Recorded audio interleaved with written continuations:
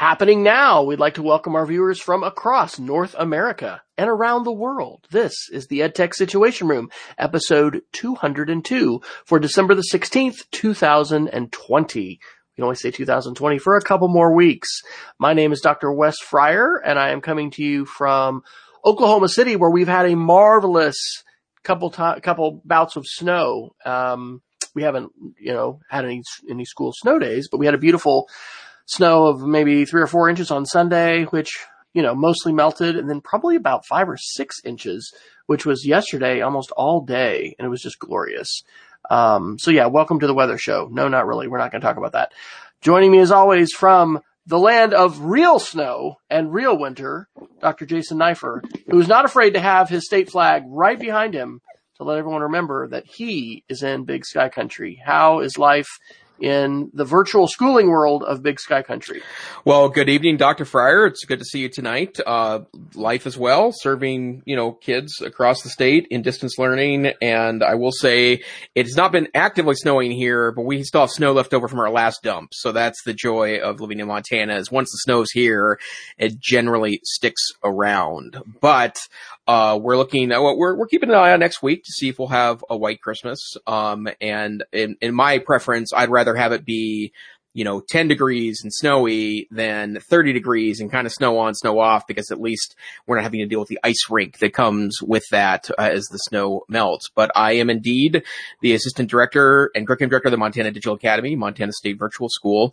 And we're just kind of keeping an eye on things, how they play out. And as we mentioned earlier this year, record number of students participating in our program this year, which is probably not a real surprise. But this hour isn't about it is about our jobs, but only in a broad way. It is about news headlines. Wes, what do we do here at the EdTech Situation Room? Well, this is a place to rant and, be passionate about issues that we care about, but it's all in the context of looking at the more recent technology news, shining that or peering at that through an educational lens, and basically sharing some of our opinions and thoughts when it comes to technology trends and headlines and news that may affect us at a personal level or at a professional level at school. So I noticed, Dr. Neiffer, that you appear to have a rather large microphone in front. Is that, have I just missed that, or is that new tonight? Well, it's funny you should say that, because I've experienced an interesting tech phenomenon in the last couple of weeks. So this is a new microphone that I picked up this summer as part of what we see here as my new office. For those of you that are longtime, I guess, viewers of the podcast, you wouldn't really see this if you were just listening in via a MP3 download or a podcast catcher. But I was originally in kind of a dark and sad basement office initially, and then earlier this year, when my job and my wife's job moved remotely due to the global pandemic, my wife said, it's time for you to create the office of your dreams. So I've been slowly and surely, I bought a nice standing desk that I think I talked about earlier this year, which is actually a repurposed work table, like a workshop table that you put into a workshop or a garage. I have 2 of those that are together in an L shape, and one of them's got a hand crank on it so I can raise the desk up and down. But as part of that, I wanted to upgrade microphones, because I've been using a pretty good microphone that I liked, but it didn't fit very well on an arm. So this long story short, I'd been using this microphone for a while, but I noticed when I was on a Teams meeting, I had to be right next to the microphone. Otherwise, I couldn't hear me. That wasn't the case with Google Meets or Zoom. And that tells you how many meetings I'm in, that I can tell you the difference between those platforms and how my microphone performs. But I've noticed in the last week and a half that now universally, I need to have the microphone pretty close. I've gone into Windows settings to try to figure that out. But yes, so my microphone is now more omnipresent on the video of the podcast. But I do think it sends pretty clear sound. So I'm pretty excited with the platform itself. So this isn't a new mic, to be clear. You've had it for a while. It's just that it's now visible. That's correct. Okay. Yep. And I think it's actually standard too, when you are in a studio, to be relatively close. Yeah, I think to so. a microphone. And obviously I have the wind guard on there too.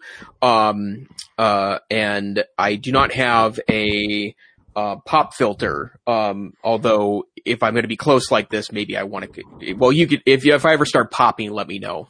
Yeah, no, you're good. So my microphone is just barely off camera. So since we've also been doing the COVID, I think it was like a $15, like very kind of jicky metal arm, but it works and it's clamped up here. And, I have, I have some different temporary, padding that is basically cushioning it from the top of the computer and my computer. But yeah, it's nice. It's great. I mean, that is certainly something that COVID did back in the spring for us. And, for a lot of teachers, who are continuing to do remote learning, that it's caused us to make some investments and really put some extra thought into what we're going to be doing in our home offices, because we're spending a lot of time here. So hello to Peggy George, who's there in our chat room. Glad to have you joining us.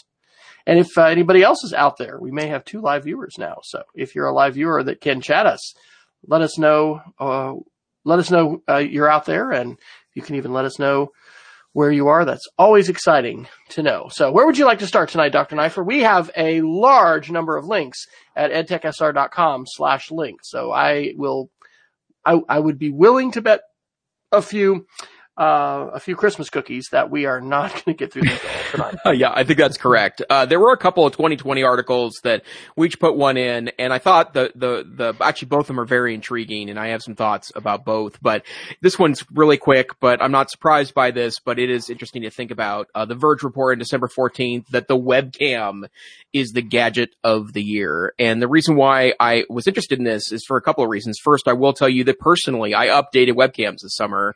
I obviously spent a lot of time on virtual meetings, which was generally true before the pandemic. A lot of the collaboration I do, especially with friends and colleagues outside of Missoula, Montana, elsewhere in Montana, or outside the state, I mean, that's a lot of Zoom and GoToMeeting and now Teams and Meets calls. So certainly that was the case before, but I did update to a 1080p cam as opposed to a 720p cam, and the 720p cam I'd been using was, I think, 9 years old. I went and looked at the model number, and I did update myself. But the reason why I put this article in is because I do think that a lot of the barriers of productive video conferencing have been broken down because of COVID. And you're starting to see businesses. I know Google announced, and I was going to put the article in, but there's not enough detail or pieces of information yet that I think can provide some insights. But Google is going to do some kind of hybrid scheduling model when they reopen. Their current scheduled reopening for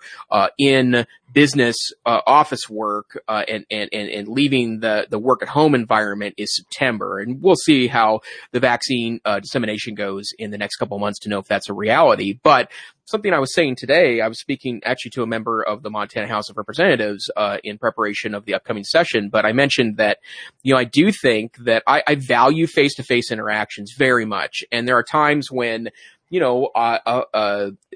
when something's going on and they're not too far away from me, I'm better off to just get in a car and go deal with something and make face-to-face interactions.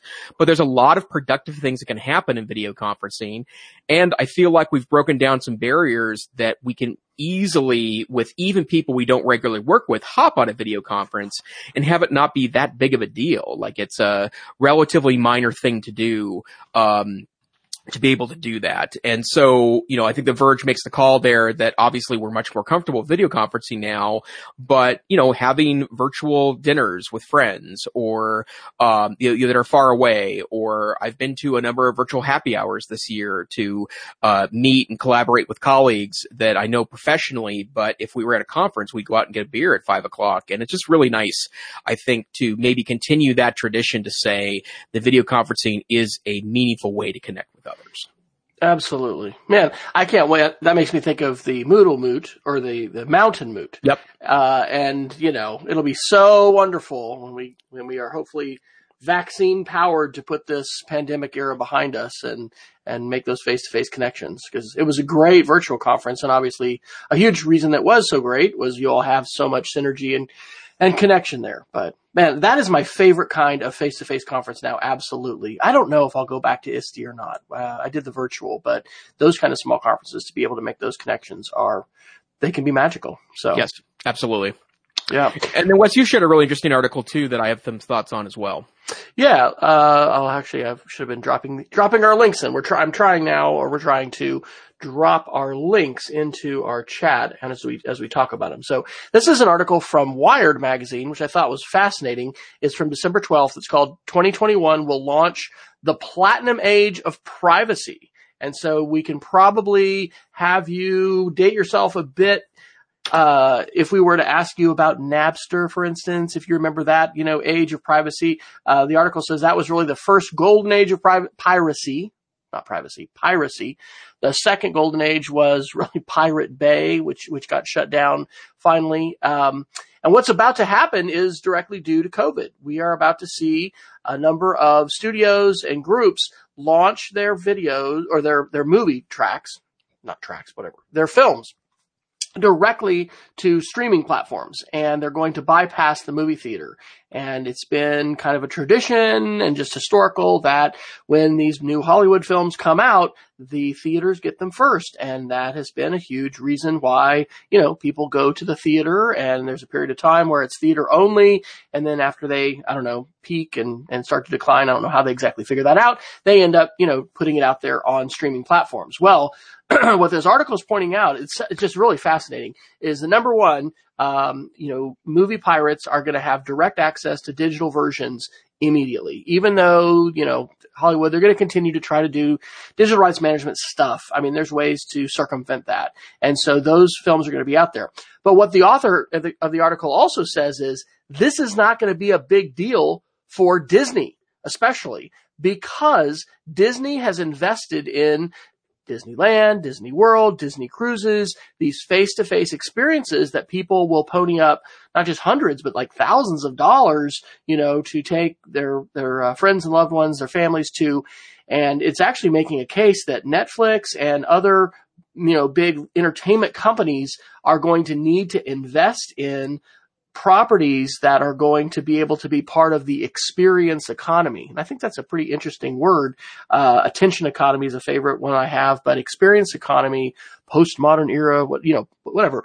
We pay for experiences. What are the things that people are going to pay for? A great night out, a great meal, some kind of entertainment.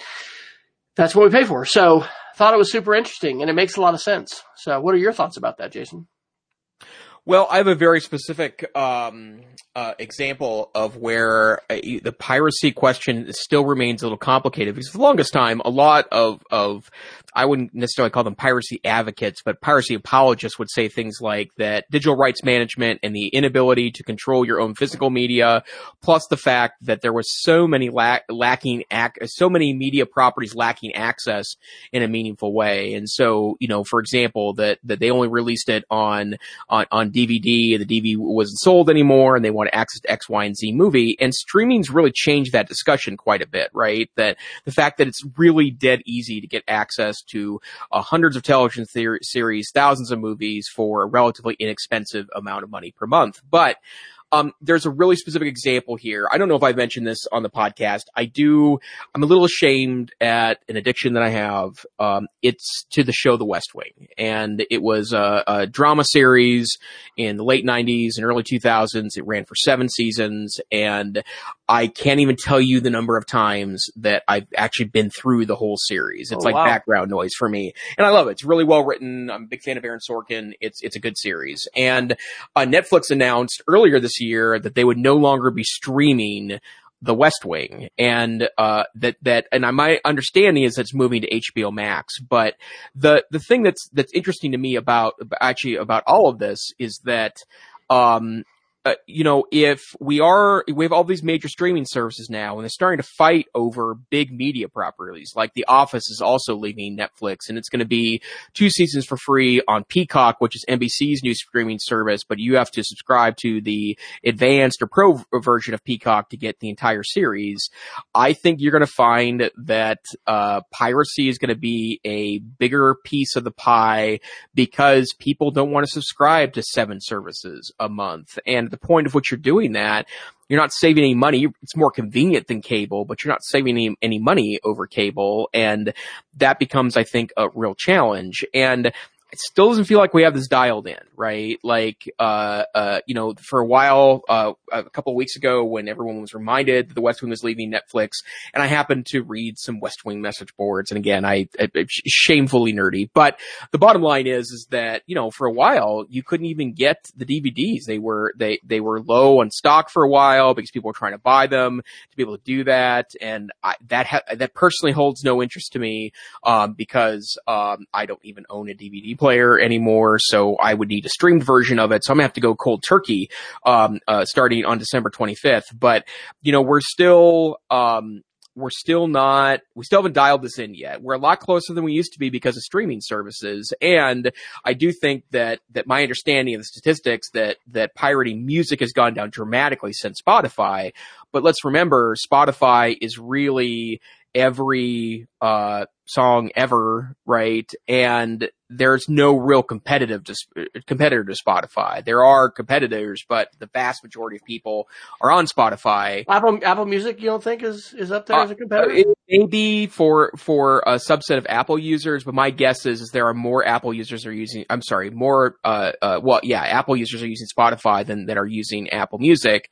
And there's things like Tidal, which is which I actually subscribed for a little while because I like the quality of the music streams. But yeah. So, it's an interesting development to me, and we'll have to see if piracy makes a healthy return, to savvy computer users that want to get access to media and not jump through hoops.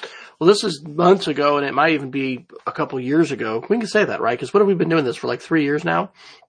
It's been a while. It's almost 4. Is it really? Wow. Yeah. Oh my gosh, we're starting to get old here.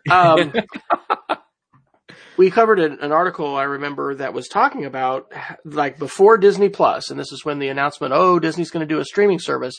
They were like, enjoy it now, folks, because right now you probably have more streaming media choices with Netflix than you'll ever have before, because the future we're headed is where we are now, with multiple platforms charging monthly rates, and pretty soon we're going to find ourselves, even if we have cut cable, possibly, paying what we were paying before, or maybe even paying more.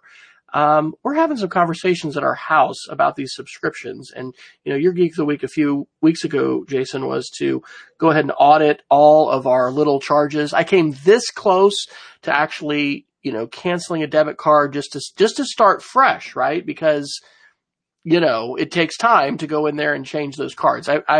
I've made a few changes, but anyway, it's, we talk about New Year's resolutions. It's worthwhile considering as you enter the new year, how many different streaming platforms do you need?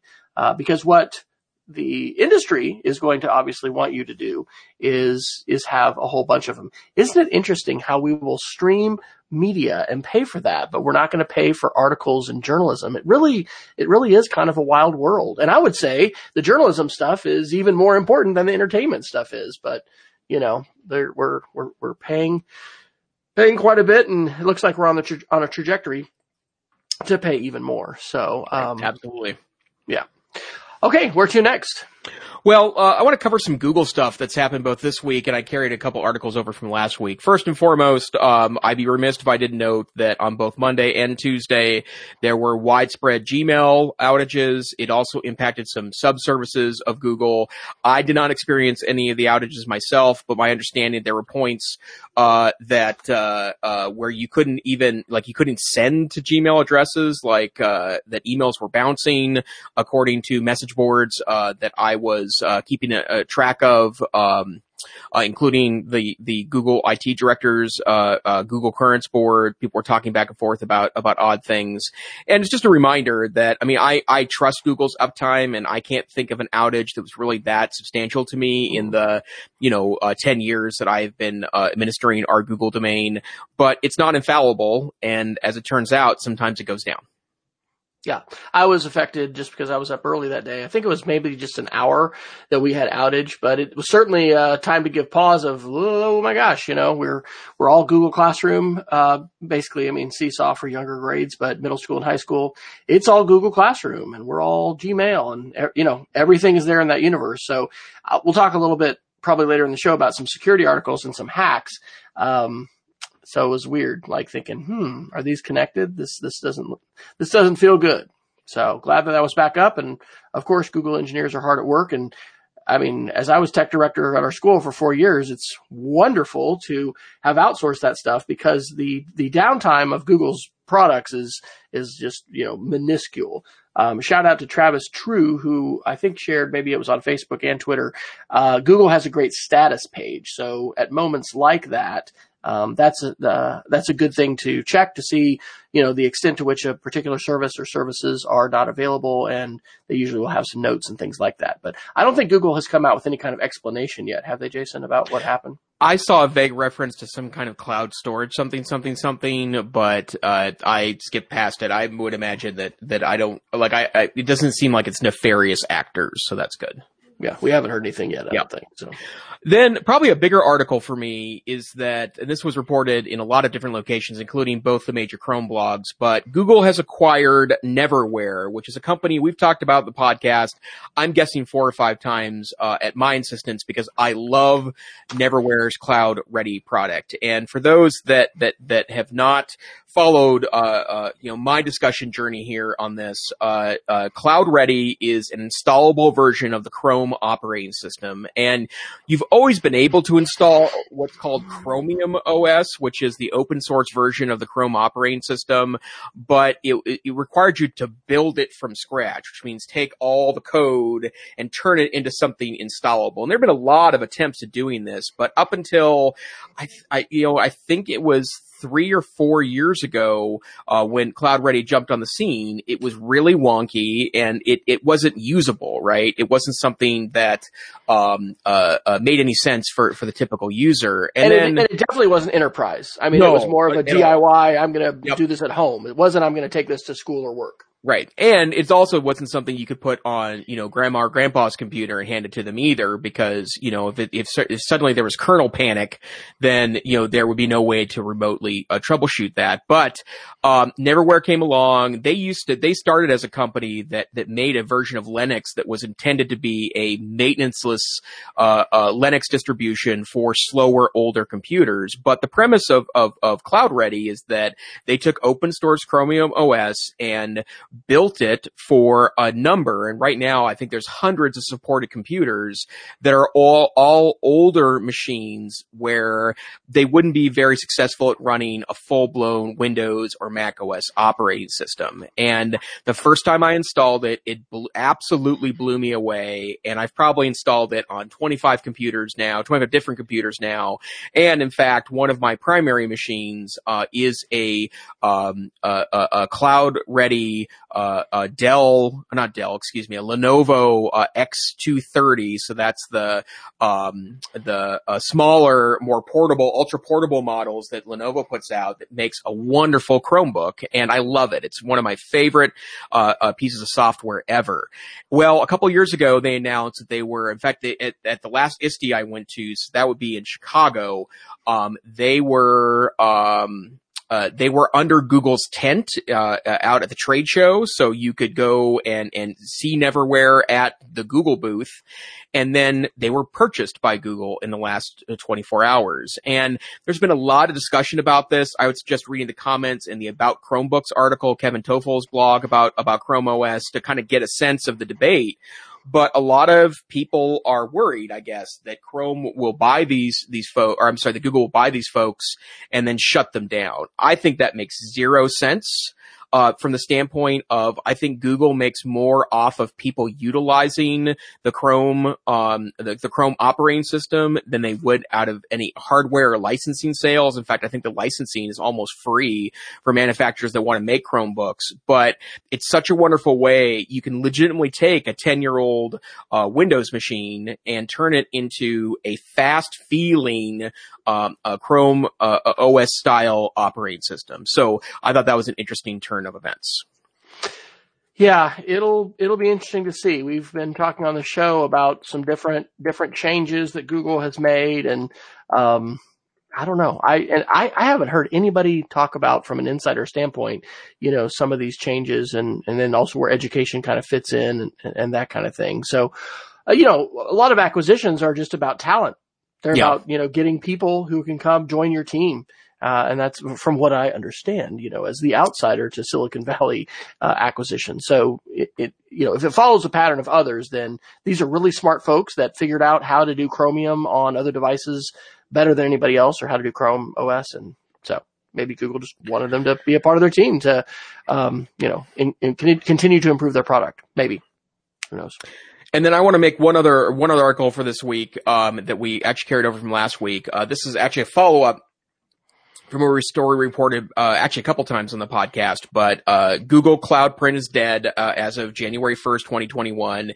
And the good folks over at Chrome Unboxed put together a list of 12 alternatives to using Google, Cloud Print. And I have to say, I'm going to have to do something in my own home, because that's how, everyone in my house, in other words, me and my wife, access our printer right now. And so, I did notice, when I did spend some time on Monday, looking to update my printer with the firmware, which actually takes away the Cloud Ready to makes it easier to pair up as a direct net printing printer, and I messed the whole thing up. So I'm going to reset that and then update the firmware again of the printer. But if you need some ideas, or if you happen to be working in a school and you haven't been planning for this, there are lots of interesting alternatives on that list, including some enterprise level tools. Some of them are free and some of them are for cost that you might be able to implement that would mimic a lot of the great features of cloud printing.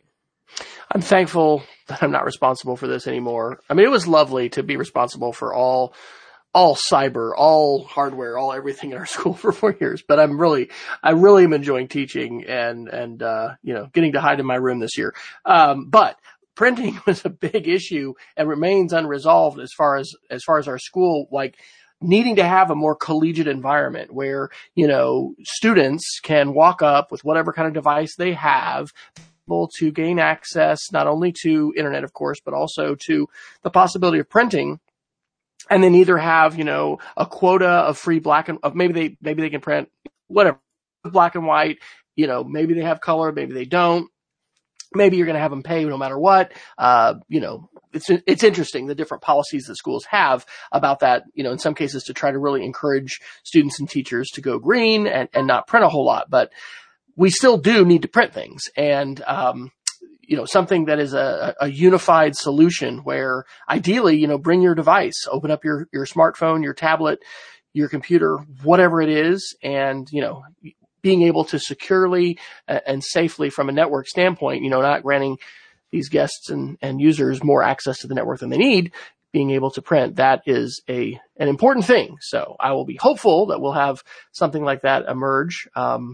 There's a lot of convoluted parts to printing in different places, and our school is no exception to that. So, I'm not going to go to the security articles next. I was thinking, man, I put so many in here. Jason may just kick me off the podcast and tell me to go make my own dystopian security hacking, podcast or show. And I really wouldn't want to just talk about that. But, it is Google related. I split it off on its own category tonight, and I called it AI bias and racism. And so I'll share a couple articles that I read earlier in the week and then some new ones that I just found.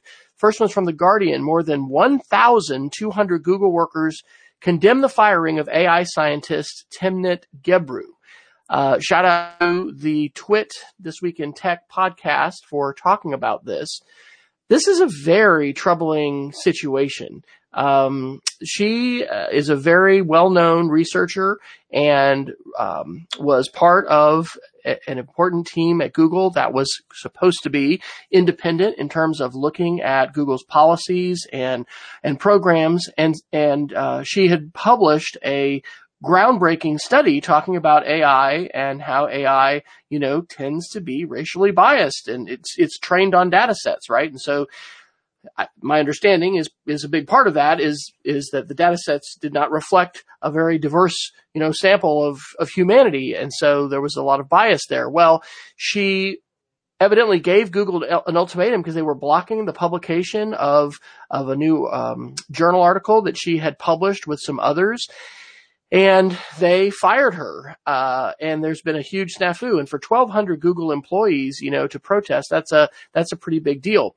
MIT Technology Review on December 4th wrote an article that is titled, and this is by Karen Hao. I have another Karen Hao article here as well. We read the paper that forced Timnit Gebru out of Google. Here's what it says. And, it doesn't really make sense in terms of if you're going to be supporting, the research and you're not just having people push an agenda, but like you actually want them to do genuine academic research. Why would you fire someone because, you disagreed with what they said, or it wasn't done well? And that was part of the allegation here from Google. And so these newer articles shed a little more light on this. BBC News on 14 December, has a long interview with Timnit Gebru, in which it's titled "Google and Big Tech Are, quote, institutionally racist." And so she's detailing what it has been like to be in the spotlight. She did not ask to be in the spotlight. It's been pretty uncomfortable, but the perspective that she has to share on not just Google, but other big tech companies in Silicon Valley is really, really not good. And then the last one is also from MIT Technology Review. This is a Karen Howe article as well. And she titled this, "I Started Crying, Inside Timnit Gebru's Last Days at Google and What Happens Next." So I think this is a hugely important issue for us to amplify and talk about. I think I'm going to actually, we're about to go to Christmas break, but when we return and we'll be remote, I may consider sharing this as a link. I don't know. I don't know if I'll do an AI unit. 6th grade, I'm repeating, most of my units that I did in my first trimester. But it's so important that we recognize the importance of ethics and our values. And as coders, as creators, we will either consciously or unconsciously imbue the software and the algorithms that we create with our values and with our biases. And so this is not just, I wouldn't even say a black eye in Google's. I don't know why they do this. As they were pointing out on the Twit podcast, what is it called? The Streisand effect? I mean, this amplifies it even more. If you didn't want people to be paying attention to this, firing her in this way, shines a huge spotlight on her work, on what they're talking about. And she is criticizing in this article, which has not yet been published. She is pointing out that these huge language data sets have some real problems. And therefore, I think we should be throttling back our utilization of them, and checking some of the things that we're doing. So anyway, I don't think I would have heard of this article at all if it hadn't been for the Twit podcast. And just kind of randomly, I have 100 something podcasts. And so I'm like, hey, what do I want to listen to? Let's just listen to Twit. This is a little bit random, but very important article, a very important issue. Had you heard about this before, Jason? I knew about the firing, because, there's been a couple of articles about Sundar Pichai, apologizing for the intrigue, but mentioned they didn't apologize for firing the scientist, but you start to dig into this, and I would like to read that article now too. And even though that's a topic that interests me, it wouldn't have been on my radar either. So it is interesting how that plays out. Yeah. And again, this points to how important good journalism is. I really do enjoy the MIT Technology Review. I'll just, commend, if you're going to read any of those articles, I would commend the Karen Howe articles. Awesome. All right. Well, let's do some quick Apple news here. So my MacBook Pro will be here on January 10th. I did go ahead and order that as part of our standard tech refresh at work, and it actually was one of the cheaper computers we bought, because the MacBook Pros are inexpensive in comparison to a similarly priced Dell, for example. But there are some quick Apple things I want to talk about, and then one I want to dig in a little deeper. First, Firefox has announced that their latest version is M1 native, which means that it works with the new chips natively, as opposed to going through the Rosetta emulation layer. So that's really good news. Microsoft now has taken native Office apps out of beta. And so when you download Microsoft Office for Mac, it is native to M1. My understanding is that they are super super speedy on the new M1 platform. I continue to watch reviews in part because I have very strongly considered perhaps buying a Mac Mini for home, one of the 16 gigabyte Mac Minis. I've decided I'm probably going to wait to find out what 2021 brings in regards to that, because there are some interesting pro chips that are in the mix. But what I'd like to do, Wes, is talk about an article regarding Facebook and Apple. But first, can you talk about the Mashable article that you threw into the article notes tonight? You bet, because it is directly related to what that Facebook article that you're going to talk about says. Mashable today on December 16th, latest iOS update shows all the ways Facebook tracks you. There are a lot, and we have been talking on the show on and off, and I think last week we were talking about this as far as privacy, and Jason, you were giving a shout out to Apple for what they're having developers do. They're requiring disclosure of the ways in which our data as, users of iPhones and Apple devices is going to be utilized. And so this latest version of iOS does have that. And I was thinking, shoot, I need to update this to take a look at this before the show. Now, of course, one question is going to be, is this going to make a difference? You're going to see all of these different ways. And this article from Mashable has a lot of screenshots, and it is pretty incredible. I need to write a blog post. I don't know if I said it in the show last week, but all these articles will tell you, no, your phone doesn't listen to you, and it's not listening at all. And I had one of those completely weird situations, and I took a screenshot where I had not searched for this. I just talked to my wife about this, and then later that evening, what is my Instagram ad showing me? But it's exactly, what I was talking about. Actually, I think it was tamales, because we were talking about, I don't know, my parents aren't on, and we haven't actually ordered this, but Pedro's Tamales in Lubbock, Texas. They're so good. You can order them to be shipped anywhere in the world. That's a completely uncompensated free promo there. Why did Wes suddenly have, and I've never seen it before, an ad in Instagram for Texas tamales? That was not a coincidence. And a lot of people have had those kind of experiences, and they can tell you those stories. So, kudos to Apple for requiring this. What impact is this going to have? Is it going to change, user behavior? Is it going to change developer and corporate behavior? Peggy's asking if it picked it up from Alexa. We're in the Google ecosystem, so Google Home, possible. It's possible that it did, but in the screenshots that are in this Mashable article, it actually talks about audio clips, or, there's a reference there to using audio. I'll have to search through it again to find it, but all these different things, what do we do? Other kinds of data. And somewhere in here, it did talk about developers using audio data. So, Jason, how does this connect to this ad that I guess has been run prominently by Facebook? Well, I'm not sure if I can speak right now because my finger hurts from scrolling through those many screenshots of the things that Facebook is collecting via their app. Holy dog. I had no idea.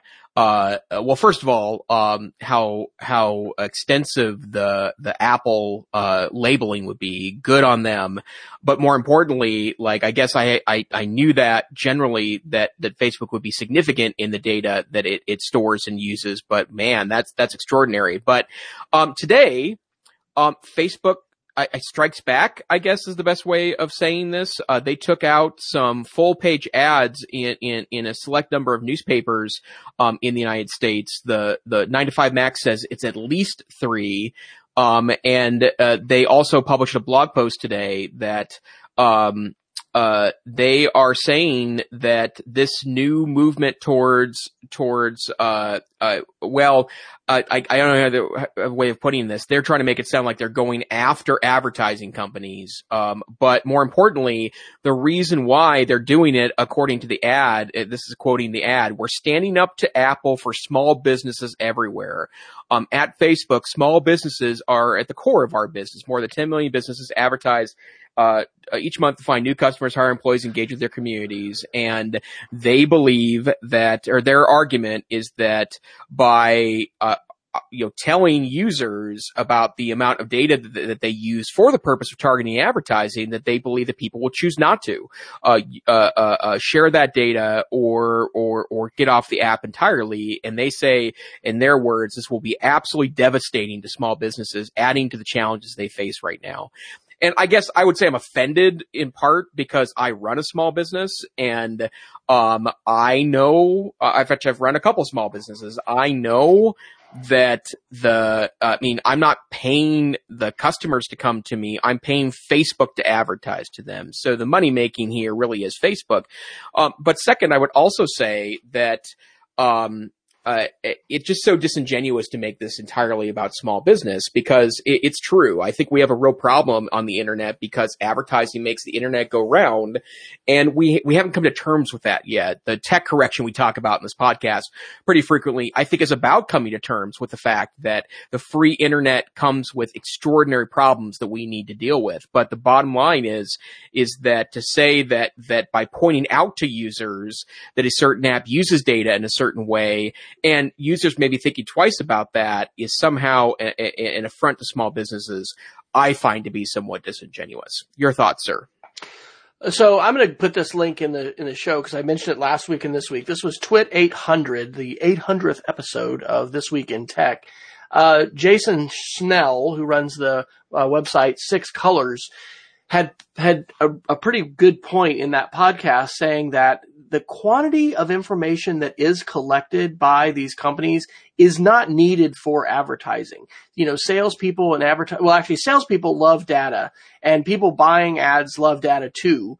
But we're at a point of complete overkill with respect to data harvesting.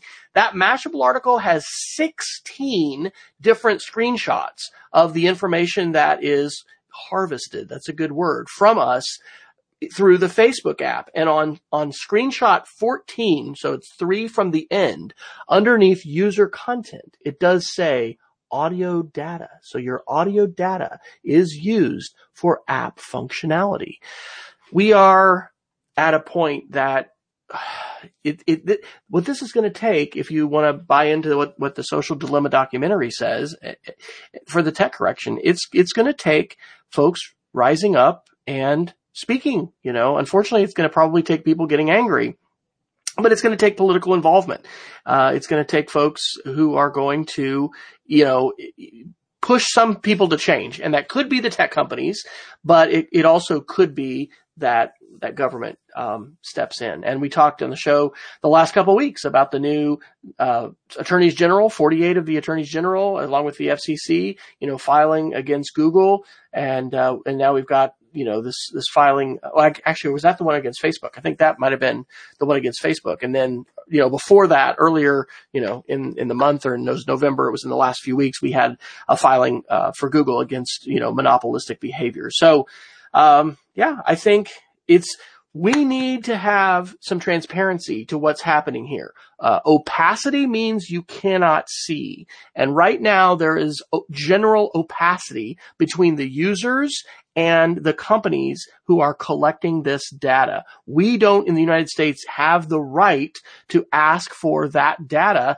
and to be able to see it. And so I really, agree 100% with what you said last time, Jason, that in making this move with its developers, Apple is pushing the industry, and while they're not requiring anything of advertisers, they are requiring things of app creators, which is something that Apple has control over. And so I think this is moving in a positive direction, but I don't think it's gonna change quickly. Right. And I just would also point out that, just for me personally, that the privacy, dashboard, I don't know what the warning label, whatever they're calling that, I will say that's probably punched my ticket to move back to iOS. And I had felt that for some time that iOS was pretty stagnant and not evolving very quickly.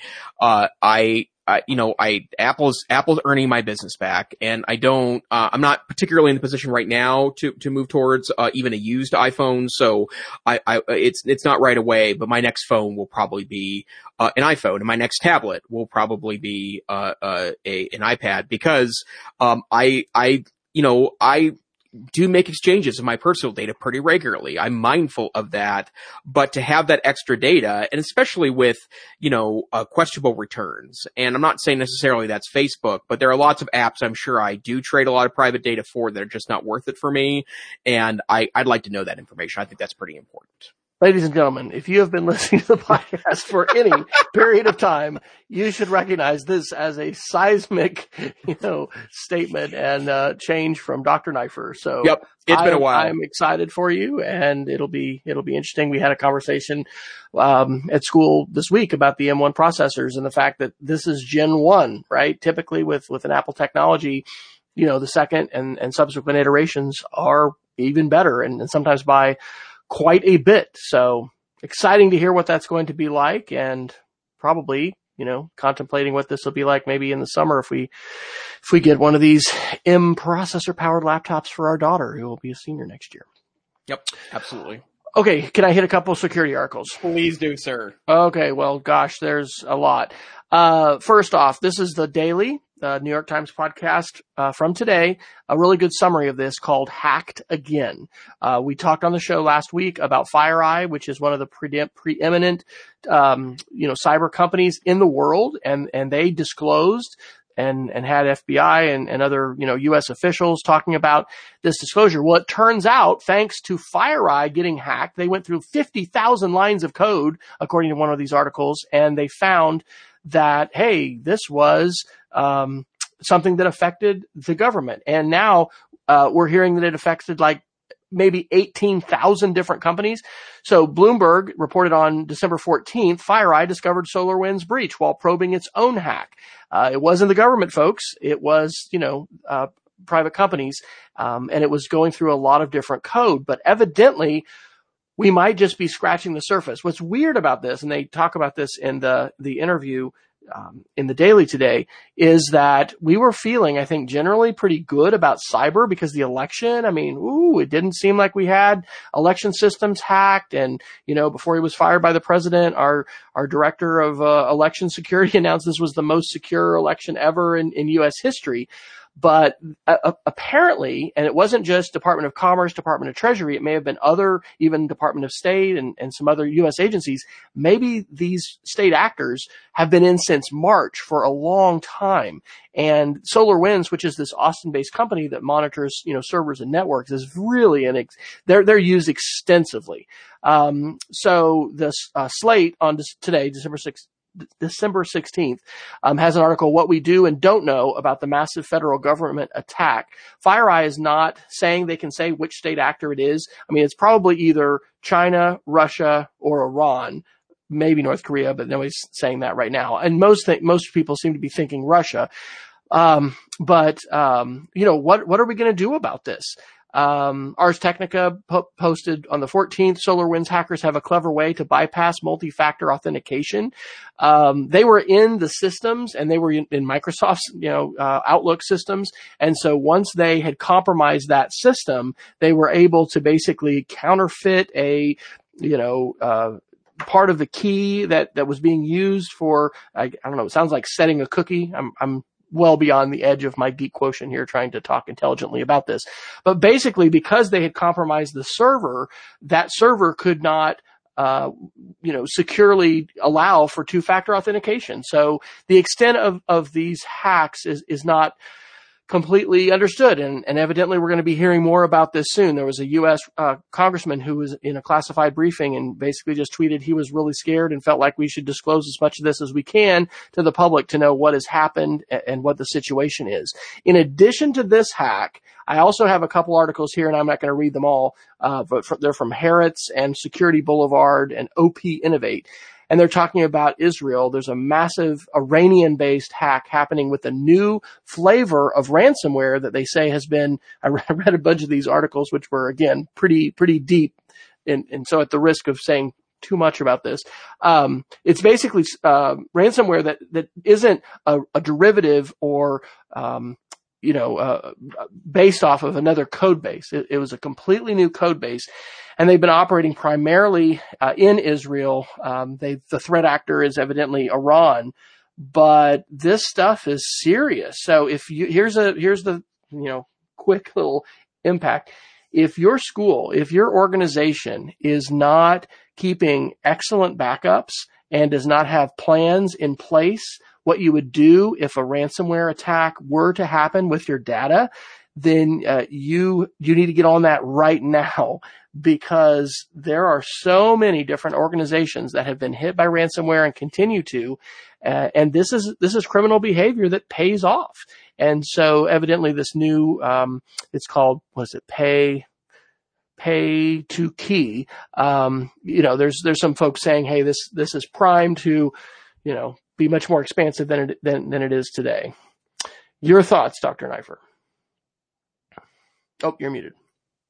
Well, I'm interested to hear more details, and there have been some pieces of this leaking out. I would just say that I can't imagine that we've underinvested in cybersecurity at the government level in the last 4 or 5 years, and ignoring whatever you may feel about the last administration, the current administration, the next administration. My guess is that Congress has aggressively funded a lot of cybersecurity initiatives, and the fact that this was going on for so long and undetected until relatively recently, I think just tells you the sophistication of these actors. I would also tell you, Wes, you mentioned good advice for school districts backing up data. I would also add to that I know a lot of schools, including my own, they've been target of phishing attacks. This last weekend, everyone on my staff was texted from a number claiming to be the boss, signed by the boss's name, saying that he needed help on something on a Sunday. No one answered back. Everyone thought it was weird. Everyone checked in with me directly to see if that was the situation. The same day we received 4 or 5 mass emails to members of my staff, some including a zip file that had a spreadsheet in it that had a link to go to a fake login page. So, straight up phishing attacks. And now's the time, if you are in IT or building or district leadership, and you're not regularly informing your faculty and staff about the risk and asking them to be extremely cautious, now is absolutely 100% the time to do so. Indeed it is. Any other articles you'd like to? Well, I guess we actually have 7 minutes, so we don't have to Geek of the Week rush it. Couple more things you'd like to hit? We got some YouTube and streaming stuff. Yeah, a couple of quick things there that I thought were super interesting. First and foremost, so I guess I did error earlier in the podcast when I said that Spotify was the most popular streaming service, because actually, if you look closely at streaming numbers, YouTube beats Spotify pretty aggressively, pretty significantly when you compare them as music streaming services. And I guess that's something that relatively early on, I know that before Spotify was really popular, YouTube was a way that a lot of people were streaming things in the background, including full albums and sometimes playlists. But the reason why I mention that is because YouTube is just becoming such an important part of, or is become an important part of the media fabric. And I'm not going to go on my regular rant about the necessity of unblocking it, because I think that it's a discussion we need to continue to have. But don't count out the fact that YouTube is still the top category in so many ways. And in fact, I paired that last week with an article that talks about how YouTube is also a massive gaming set of channels, and they have 40 million active gaming channels, which is a bewildering number to me. And they, over the year 2020, had 100 billion hours of gaming watch time, which is people watching other people play games.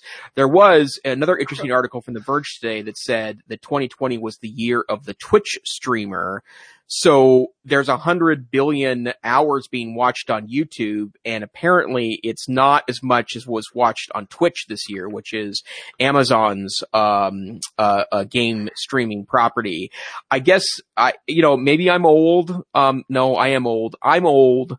So I don't get the watching other people's play games thing, right? Like, I like playing video games. I don't like watching other people play video games. I want to play them myself, but I would probably argue that, especially in a work and home environment and in an era where we've told kids to stop hanging out with one another because of potential risk to doing so, it's certainly a very social way to engage with one another in regards to watching people play games. And there are hundreds of influencers on Twitch that have made full-time careers somehow of playing games online with sponsorships and ultimately in tournaments. And, you know, don't doubt video gaming is here to stay. Absolutely.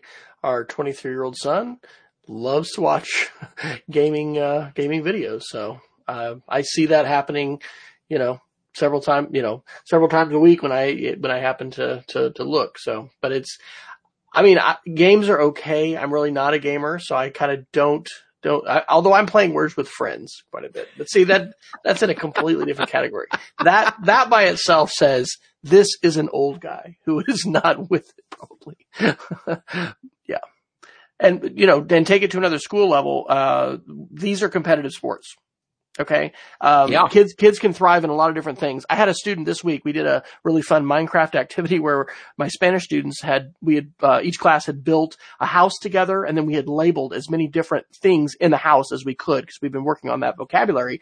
And then yesterday, we switched and each class got to have a photo scavenger hunt and go in with a camera and a portfolio and take selfies in front of as many signs as they could and label these. Anyway, I had a student who absolutely thrived and did so well in that environment. He obviously has played a lot of Minecraft, but you know, it's not just about regular sports athletics. There's other kinds of competitive intercollegiate activities, and esports is huge. I know the University of Oklahoma has a sizable program, and I think most large universities are doing that. So what are you doing for esports? And then how are you finding ways to bring the love of gaming and the engagement of virtual environments, you know, into the classroom and learning? Minecraft education, I would put forward, is a wonderful way to do that. So if you're not checking that out at your school, that would be something else to put on your to-do list for 2021. Okay, really quick. We only have 2 minutes. I'll just throw these two articles out here. Roger McNamee, who I've said his name enough, but Tristan Harris is one of the co-founders of the Center for Humane Technology. Roger McNamee is the other one. And he's, you know, they're behind the documentary, The Social Dilemma. He was on this interview with NBC Universal. The headline is Roger McNamee on disinformation spread. Everyone is isolated in their own Truman Show. One of the things that I had not heard anybody else say was comparing what's happening right now with social media companies pushing buttons and pulling levers as like 13th Amendment stuff that tried to, you know, of course, outlaw slavery, but that we've got people's minds, you know, being controlled by social media to an unprecedented level, and we need to do something about that. And then the other article is from Reuters. This was on December 1st. From hate speech to nudity, Facebook's oversight board picks its first cases. And so kind of like this article I referenced about Google and its ethics oversight board, which doesn't seem to maybe, you know, be very effectual. Facebook has an oversight board. They can overrule the company's decisions to remove certain pieces of content. The board has received over 20,000 cases since it opened up in October, and they've decided to rule on 6 cases of the 20,000. And so this, you know, speaks to censorship, moderation of content, self-policing, and whether or not platforms are going to be able to self-police to an extent that it's going to be found to be adequate, you know, by the public, by government regulators, etc. So the tech correction marches on, and it certainly is going to be important and interesting in 2021 to track this issue as we have for several years now, and especially seeing where these lawsuits are going to go that we've talked about on the show. All right, sir, how about a geek of the week? Sure. I just want to point out an interesting announcement the other day from T-Mobile. T-Mobile is now offering a 5G hotspot. So that is a mobile connected hotspot that provides 100 gigabytes of data a month, which is huge. It's not quite going to be a complete internet replacement if you are a daily or media dominant user of your internet, but it's only $50 a month, which I think is super awesome. If you are in the midst of work at home or learn at home and you need additional bandwidth, or you are trying to use your cell phone for that, trying to use it as a hotspot, and it's capping out in data, I would strongly suggest looking at the T-Mobile hotspot. I'm not per se in the business for this myself, in part because I don't leave my house right now, but a really interesting deal and something to look at if you're interested in some mobile connectivity. And consider the fact that it wasn't too many years ago that AT&T and other carriers were enforcing really severe 5 gig per month caps. And if you were over that, I mean, I had a very unpleasant conversation with someone. This is before tethering was possible without jailbreaking. And so they were just, they were grilling me about, tethering and how could I be using that much data? And anyway, here we are with data plans that are, whatever times that is, 20 times larger. That's an incredible jump. So two very quickly, this is sort of referencing what we talked about with Google being down. In addition to the website to check Google status, I don't know if we've had this one before as a Geek of the Week, downdetector.com is a great website to use, and it will test to see whether it's just you or whether this particular website that you cannot access or is super slow or whatever is not working. And then on the security front, talking about hacks and compromises, I actually had an interaction with Troy Hunt this week, who is the creator of HaveIBeenPwned.com. Some of my sixth graders were very suspicious that words like hi and hello that were not email addresses are in the database. And so I tweeted him and he replied back that he used to put Snapchat handles and Instagram handles in there. And that's why some of those are in there. Well, in the course of reading a lot on his website, I found HaveIBeenPwned.com/passwords, which lets you put in any password which you have used or might want to use, and it will tell you whether or not that password has been compromised in whatever millions of files that it has. So unlike the regular search for an email, it doesn't tell you these are the hacks that it was compromised in, but it will tell you how many times it has. And so, for instance, this is a good activity. We all have that password that we've used for a long time. Oh, we love it. We want to keep using it. Put that password into this website and see how many times I put my favorite password in there, and it's been in 36 different hacks. So that's one of the ones that we need to do the Jason Neiffer, New Year's resolution. Audit your passwords, use the Google Chrome password check, the Watchtower or whatever 1Password and LastPass calls it. Get rid of your old passwords and get some unique, long, complex passwords put in their place with a password manager. Said by the podcast that is not sponsored at all at this point, but definitely wants to promote your security and improve our general level of security in life. So, Jason, where can we find you when you're not here on Wednesday night? Well, right now I'm on HaveIBeenPwned.com/passwords, and my old favorite password has been pwned 87 times. But when I'm not on that website, you can find me on Twitter at TechSavvyTeach. This week, NCCE announced the save the date, March 17th to 20th is NCCE 2021. Please join us for a virtual conference experience like no other. They're working with some great folks to bring a really great experience this year. And to find out more, you can go to www.ncce.org. And you, Dr. Fryer? I am W. Fryer on Twitter, continuing to share my curriculum at mdtech.cassidy.org.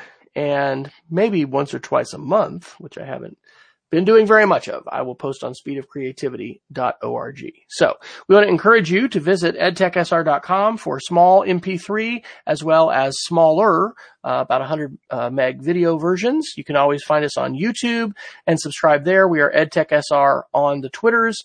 And as far as I know, we'll be continuing through the holidays. But if we end up making a change to our schedule, we will be posting that on Twitter for sure, and usually on Facebook as well. I want to thank Peggy George for joining us as always. Thanks to Eric Langhorst, who was with us earlier, and for checking in. We want to encourage you, if you can, join us live. We're here Wednesday nights at 10 o'clock Eastern, 9 o'clock Central, 8 p.m. Mountain. And if you are on the Pacific time zone, I think Peggy may be in California, I guess that would be 7 o'clock. So whatever time it might be, you can always get the on-demand version. Ask any of your favorite smart speakers to play the latest episode of the EdTech Situation Room and be amazed by their voice-to-speech technology and the fact that we're able to actually be pretty much on all those platforms. So until next time, we hope you have a safe and wonderful holiday season, whatever traditions and hopefully vacation and rest that will mean for you. And we hope to see you next time here on the EdTech Situation Room. Good night.